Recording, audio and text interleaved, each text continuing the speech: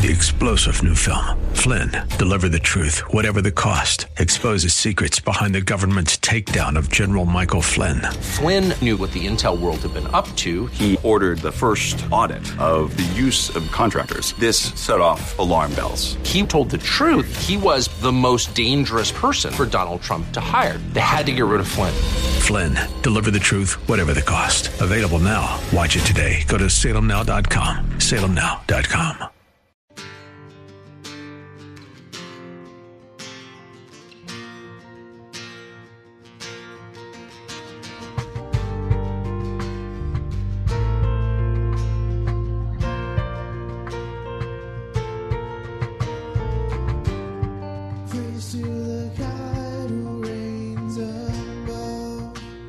Hello, and welcome to In the Word, a ministry of Calvary Chapel of Orlando. We hope that God speaks to you today as we continue our study verse by verse, chapter by chapter through the Bible with Senior Pastor Will Ramirez. Today, as we continue with our study in the book of Acts, we see the importance of remembering the Lord's Supper in the early church gatherings. We also see how dangerous it can be to fall asleep in church. We'll pick it up in Acts chapter 20, verse 5.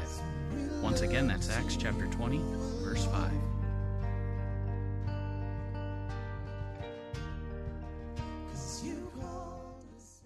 It mentions there, we read in the text when Paul talked about the gathering, he says, those that God has prospered, set it aside as he's led them, right? There's no pressure there, right? There's no sense of, well, if you haven't given, write your check or this. There's this sense of, as the Lord has put it on your heart, and as God has done that, you be faithful and you be obedient, you be generous for him, right? Giving's a blessing. And unfortunately, there are times when the church has made it not a blessing, or they've made it a burden. The Bible says God loves a hilarious, a cheerful giver, someone who just does it with a joy in their heart because they want to give. Jesus said it's more blessed to give than to receive. And I always want our giving here at our church to be about that. I want it to be about, yes, it's about obedience. Yes, it's about stewardship. God commands us to give. I understand all that, and that's been ingrained into me. I get it all there. I understand it, and the idea is you need to be faithful with that. But God's desire is it's a part of our worship, right? It's not just something we do. Hand over the check. Here's the paycheck. Hand over the check to the church. Got to keep the pastor fed. The idea is, Lord, you've blessed me with everything that I have, whether it's a lot or whether it's a little. And Lord, here's a portion back to you to confess and say that I believe that with all my heart. It's all yours. It's all yours, and I want to yield my finances to you. Lord, is there anyone here that I can help out? Is there anyone here that I can bless? Is there anyone here I can serve? Or is there any ministry I can serve? You know what blew me away? We raised over $600 on Sunday night for those Bibles. And that's because the Lord touched people's hearts and they gave generously. That's awesome. That is awesome. We are going to impact and directly change lives because God put it on the hearts of people to be generous and they were obedient. And they did it. And probably that gives you joy now. If you were a part of that, or if you've been praying for that, that gives you joy to hear that because you think, wow, I'm a part of something that the Lord's doing. And that's going to be there. The Bible talks about even, a glass of water that's given to a prophet, that there's a reward in that. It's not about how much. It's not about, being grounded into submission. It's about generosity. It's about love. It's about just saying, Lord, all I have is yours. What do you want me to do with it? I'll be faithful and obedient to you. Well, verse 6, and we sailed away from Philippi after the days of unleavened bread and came unto them in Troas in 5 days. So that's how long it took them to sail. And we stayed there where we abode, it says, for 7 days. So they stayed here in Troas for 7 days. And verse 7, and upon the first day of the week, when the disciples came together to break bread, Paul preached unto them, ready to depart on the morrow, and he continued his speech until midnight. And so here what's interesting, again, it just seems like a travelogue, but we actually get a glimpse into what an early Christian service looked like. Now, the first thing it mentions here, it says that they met upon the first day of the week. Now, the service was held not in Sunday morning, but in Sunday evening, because Sunday was a work day in that culture, in that time period. Now, this is the first mention in the book of Acts that the church gathered together on Sundays. Now, I want to make it clear here, there's no right or wrong day to gather as Christians. Sunday has been the traditional day that we have gathered here, but there are some churches that can't meet on a Sunday. There's some churches that meet on a Sunday afternoon because they can't get a building on Sunday morning. There's nothing wrong with that. I remember one of the local churches started a church service on, be careful here, Monday night. Yeah, that's what everybody in the church I was at thought. Listen, Sunday is not the Christian Sabbath, okay? It's not the Christian Sabbath, all right? Every day is a Sabbath for us since we rest in Christ's finished work on the cross. Every day. Now, God made the Sabbath for man, so it's a good idea to take one day, put the hammock up, and chill out, okay? That's a good principle. Our bodies need rest. Our minds need rest. A day where you don't think about work, a day where you hang out with family, a day where you just chill, okay? We need that, all right? But as far as the fulfillment of the commandment to keep the Sabbath, we keep it every single day as we rest in Christ's finished work on the cross for us. But this is when the early church met. And it mentions they came together to break bread. Now, what they would do in the early church is they would celebrate something known as the agape feast or the love feast. It was a big, huge church-wide potluck is all it was. Everybody bring food and they'd all, eat and fellowship. So it's biblical. So it is. Christians eat and hang out. That's biblical. So, and the reason for that is, and you've been well taught, Pastor Gibb, I'm sure for many years explained to you the significance of eating in the Middle Eastern culture, the idea that I'm eating the same big loaf of bread and I rip a piece off and I give it to you and then I eat some. And the idea that's being conveyed is we're becoming one because the same food that's nourishing you is nourishing me. And there's an intimacy there. And so the idea of eating and fellowship, they do go hand in hand because of how the Middle Eastern mindset is concerning eating. It's very serious. So they would gather every Sunday evening and they would have this church-wide potluck and then they would close it up by celebrating the Lord's Supper. In fact, most commentators believe that early Christians celebrated the Lord's Supper after every evening meal. They would just do it in their families. At some point in time in the church, the Lord's Supper became this sacerdotal thing, where it could only be administered by a priest or a pastor. But some of the most intimate times in my marriage have been when me and Bev have sat down and I play guitar and I'd get my guitar out and we'd sing a few worship songs and I have a piece of bread and have a little cup of juice and we would remember what the Lord did for us on the cross. It's awesome, You don't need to be in an environment, where there's some officiant who's there who's qualified to do it. Acts 2:42 says that the breaking of bread was a regular celebration in the church and that it contributed to their growth as believers. Which got me thinking, why is that? Why is celebrating the Lord's Supper? We do it once a month here. Why is it that it's an essential part of our growth as believers? Well, I wanted to talk about that a little bit.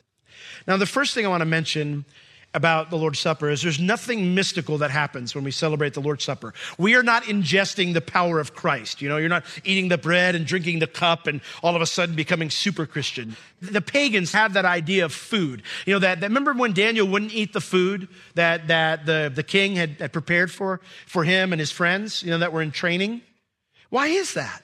Well, it was food that was offered to their pagan idols. And the food was considered to be infused with the power of these pagan deities. And so you would have extra super smarts and extra super intelligence, which, by the way, be very, very, very, very careful. I see Christians get into these dieting things where they get all overboard and that's their entire life. Listen, that's nothing but food offered to idols again.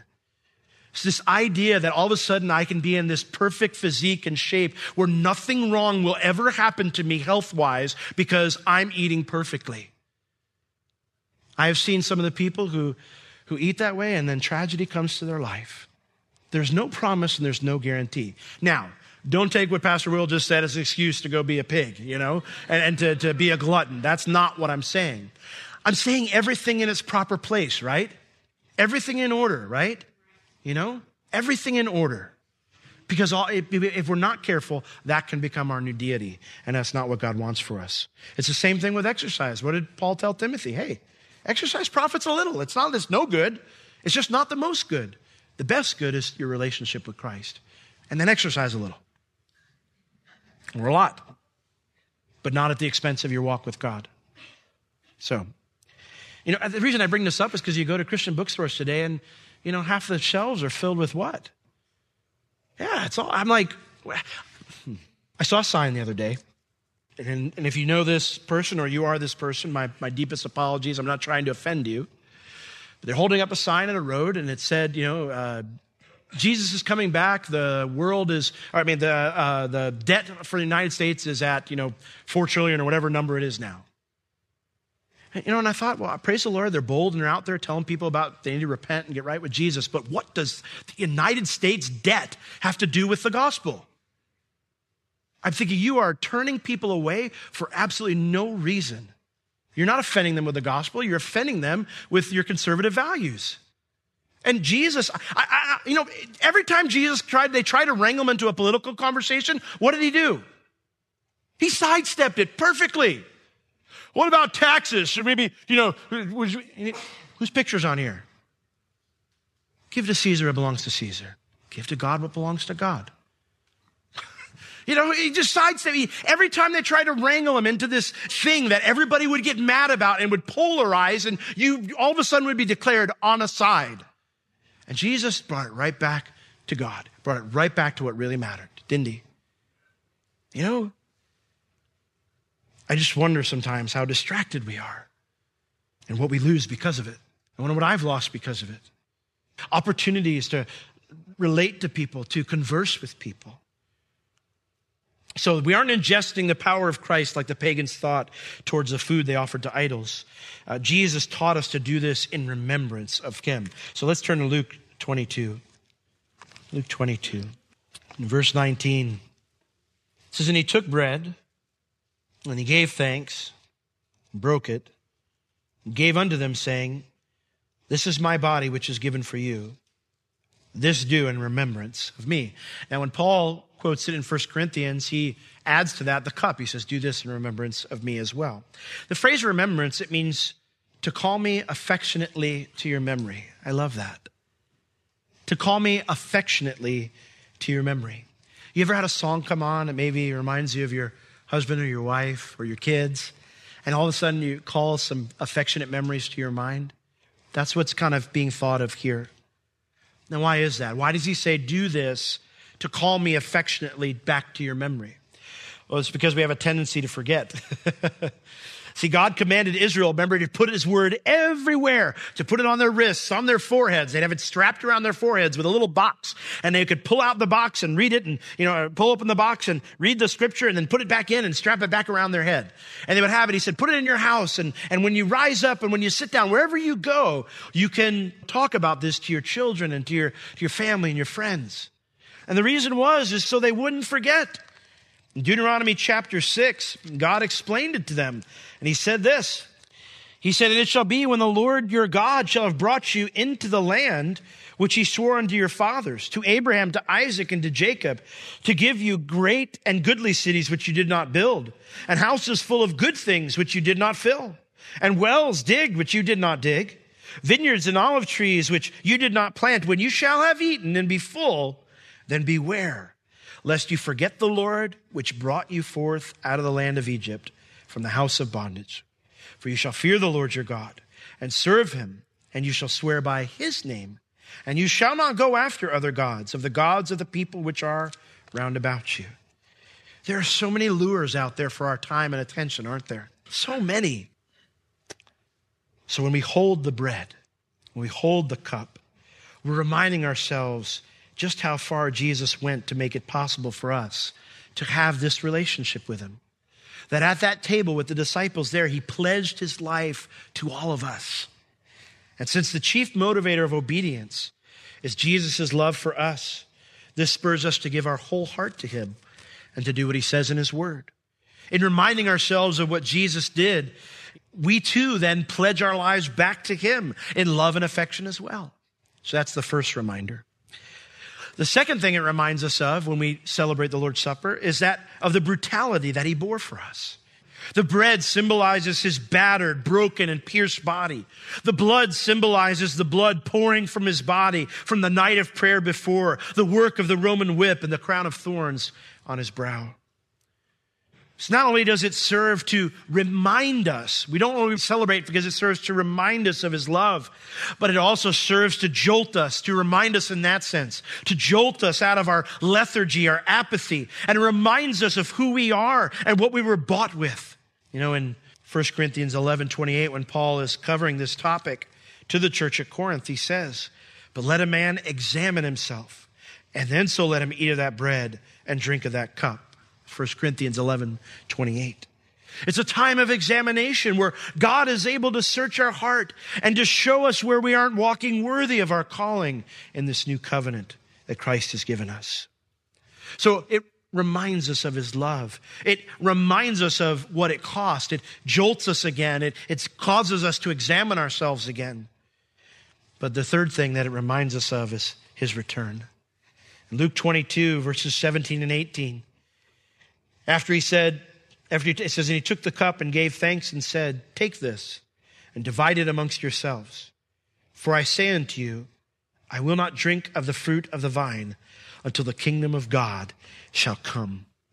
Do you know that every gospel account of the Lord's Supper includes these words of Jesus, that he said that? "I will not drink of the fruit of the vine again until I drink it with you in my kingdom." He was battered and bled for our sin. But you know what? He didn't stay on that cross, and he didn't stay in that tomb. He rose again, right? He rose again. And not to ply his trade at the harp on a cloud, you know? He rose again to return in glory, might, power, strength, and victory. And guess what? We're going to be with him. It says, "Behold, he comes with the clouds."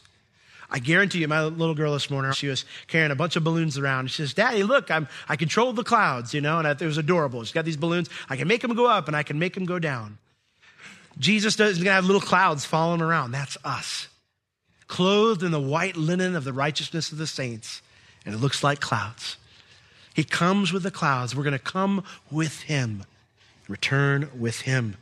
Return to Revelation 19 with me. For it says, before we return with them, something happens. Revelation 19, verse 7. It says, "Let us be glad and rejoice and give honor to him, for the marriage of the Lamb is come, and his wife has made herself ready. And to her was granted that she should be arrayed in fine linen, clean and white, for the fine linen is the righteousness of the saints. And he said unto me, Write, Blessed are they which are called into the marriage supper of the Lamb. And he said unto me, These are the true sayings of God." Before we return with him, we're going to celebrate the marriage supper of the Lamb. And there, just like at the Last Supper, he's going to hoist that cup for the first time since he did on that night. He's going to hoist that cup, and we'll raise it together with him. I was at a wedding this week. And you know, as a toast came and the cups were raised and the clanking of the glasses and whatnot. And that day, can you imagine what it's going to be like when he raises the cup? Oh man, you know, we're going to celebrate then. And so we celebrate now to remember that glorious promise, and our hearts might cry, "Oh, come quickly, Lord Jesus." Well, we move back to Acts. And so here in the midst of this service, as they're celebrating the Lord's Supper, as they're remembering his love, as they're examining themselves and they're remembering his promise to return, it continues. And it says that Paul, ready to depart on the next day, because of that, continued his teaching, his speech until midnight. So that's the reason he stayed so late. He was with them for a very limited amount of time. Now, according to 2 Corinthians chapter 2, verses 12 and 13, he explains that God opened this massive door at Troas a year ago. Tons of people got saved. They're hungry for the Lord, but he didn't stay very long because he was concerned about Titus, who he was expecting to meet there, and he hadn't gotten any word. So he left. So now all of a sudden he's back, and they're hanging on every word. Well, that is everybody except one guy. For it says in verse 8, "And there were many lights in the upper chamber." There are these oil lamps, and some have suggested that the fumes from these lamps would have made it difficult to stay awake, kind of making a hazy environment, a sleepy kind of environment.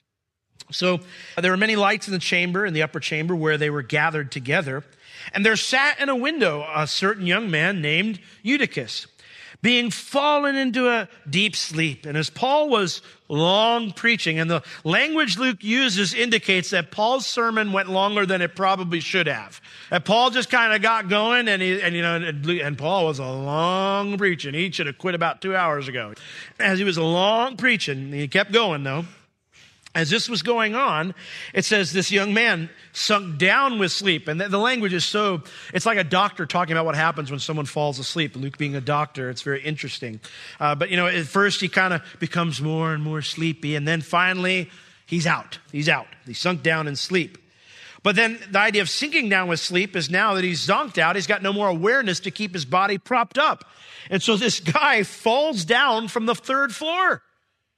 And he was taken up dead, carried inside, dead. Now, by all indications, they figured the fall killed him. And Luke, being a doctor, uses a word that gives us the impression that he was actually dead. In verse 10. So Paul went down. That got him to quit preaching. And he fell on him. The word there means he fully embraced him. It was like a full body embrace. He just wrapped his arms around him. And he said, "Trouble not yourselves, for his life is in him." Well, this would have been a horrible tragedy in the midst of a special event for this church. Instead of a raise the dead ministry, Paul had a kill the young people ministry, and and I thought, but Paul's coming. Remember that guy Paul who came here and we all got saved? Yeah, that's great. Get him out of here. And he's killing people, this guy preaches forever, So, he comes down and in the midst of this, tragedy, the Lord does a miracle and brings him back to life. And so he says, don't trouble yourself. In other words, don't start the commotion. The morning rites in the East were very famous for being extremely emotional. They would begin the moment of death. In fact, many would hire professional mourners to weep and wail to add to their mourning to show how deeply the deceased was loved. And so Paul says, no, stop that process. He's not dead. He's still alive, or their life is in him. Well, verse 11, when he therefore was come up again, and no preacher ever leaves a sermon unfinished. He goes back up when that's Paul. That's not the guy who's alive. When Paul, therefore was come up again and had broken bread, he figures, well, we'll take a break from my sermon. We'll celebrate the Lord's Supper and eaten. Then he talked a long while, even till the break of day. But you know what? I don't think anybody had a problem staying up late to listen to Paul preach after he raised somebody from the dead. After they celebrated the Lord's Supper and had their feast, he preached through the night all the way to dawn. And they brought the young man alive and were not a little comforted. What started off as a tragedy became a great source of God's comfort. Jesus spoke similar words to his disciples before he went to the cross in John chapter 16. And I'd like to close with this, if you just turn there with me, John 16. John 16, verses 20 through 24. The eve of his arrest, he would be crucified the very next day. Verse 20, Jesus said, "Verily, verily, I say unto you that you shall weep and lament, but the world shall rejoice, and you shall be sorrowful, but your sorrow shall be turned into joy. A woman, when she is in travail, or she's about to give birth, has sorrow because her hours come. The birth pains are coming, But as soon as she is delivered of that child, she doesn't remember anymore the anguish because of the joy that a man-child is born into the world. And you now, therefore, have sorrow, but I will see you again. And your heart shall rejoice, and your joy no man takes from you. And in that day you shall ask me nothing. Verily, verily, I say unto you, whatsoever you shall ask the Father in my name, he will give it to you. Hitherto have you asked nothing in my name. But ask, and you shall receive, that your joy may be full. As you remember, as we remember together, your heart might break anew as you reflect on Jesus' love for you. You might experience conviction for things in your life that aren't worthy of him, that as the Lord examines your heart and shows some things that may not belong there. But in all of that, I want to remind you, don't forget that when we come to the end, to rejoice. Don't forget to rejoice because he's alive and he's coming back. Amen. He can accept your surrendered heart once again. He can forgive us as we turn from those unworthy things to follow him again. And he's returning to take us home to celebrate together. Let's all pray. Lord, we thank you that you are coming back for us. And now we want to take this time, Lord, to not just remember that, but to remember your great love for us. To remember what you did for us on the cross and to reflect. To ask you, Lord, search our hearts, know our thoughts, see if there be any wicked way in us, and lead us in your everlasting way. Lord, we want to walk with you. We want to reflect and remember and examine and then celebrate, Lord, together. So would you bless this time now and speak to our hearts? We ask it in Jesus' name. Amen. This has been In the Word with Pastor Will Ramirez, a ministry of Calvary Chapel of Orlando. You can listen to all of Pastor Will's sermons and find other valuable resources online at www.calvarychapelorlando.com or on the Calvary Chapel Orlando app, available on iTunes and Google Play. If you have any spiritual or physical needs, please contact us. We would love to pray for you and assist you in any way we can. You can reach us at Calvary Chapel Orlando at 407-523-0800 during our office hours Tuesday through Friday, 9 a.m. to 4 p.m. Thank you for joining us today. We will see you next time as we continue to learn, walk, and live in the Word.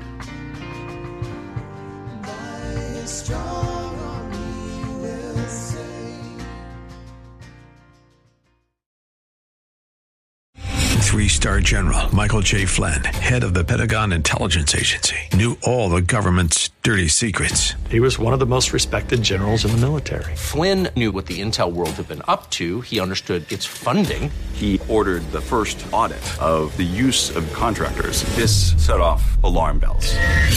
The explosive new documentary, Flynn, Deliver the Truth, Whatever the Cost, uncovers the facts behind this scandal. Flynn told the truth. He was the most dangerous person for Donald Trump to hire. I find out the worst enemy that I'm going to face in my life is right here in America. They took my assessment and they wanted me to change it. And I was like, I'm not changing it. They had to get rid of Flynn. With in-depth interviews, archival footage, and never-before-seen personal records of the man behind the headlines. I just felt like I was drowning. Flynn, Deliver the Truth, Whatever the Cost. Available now. Watch it today. Go to salemnow.com. salemnow.com.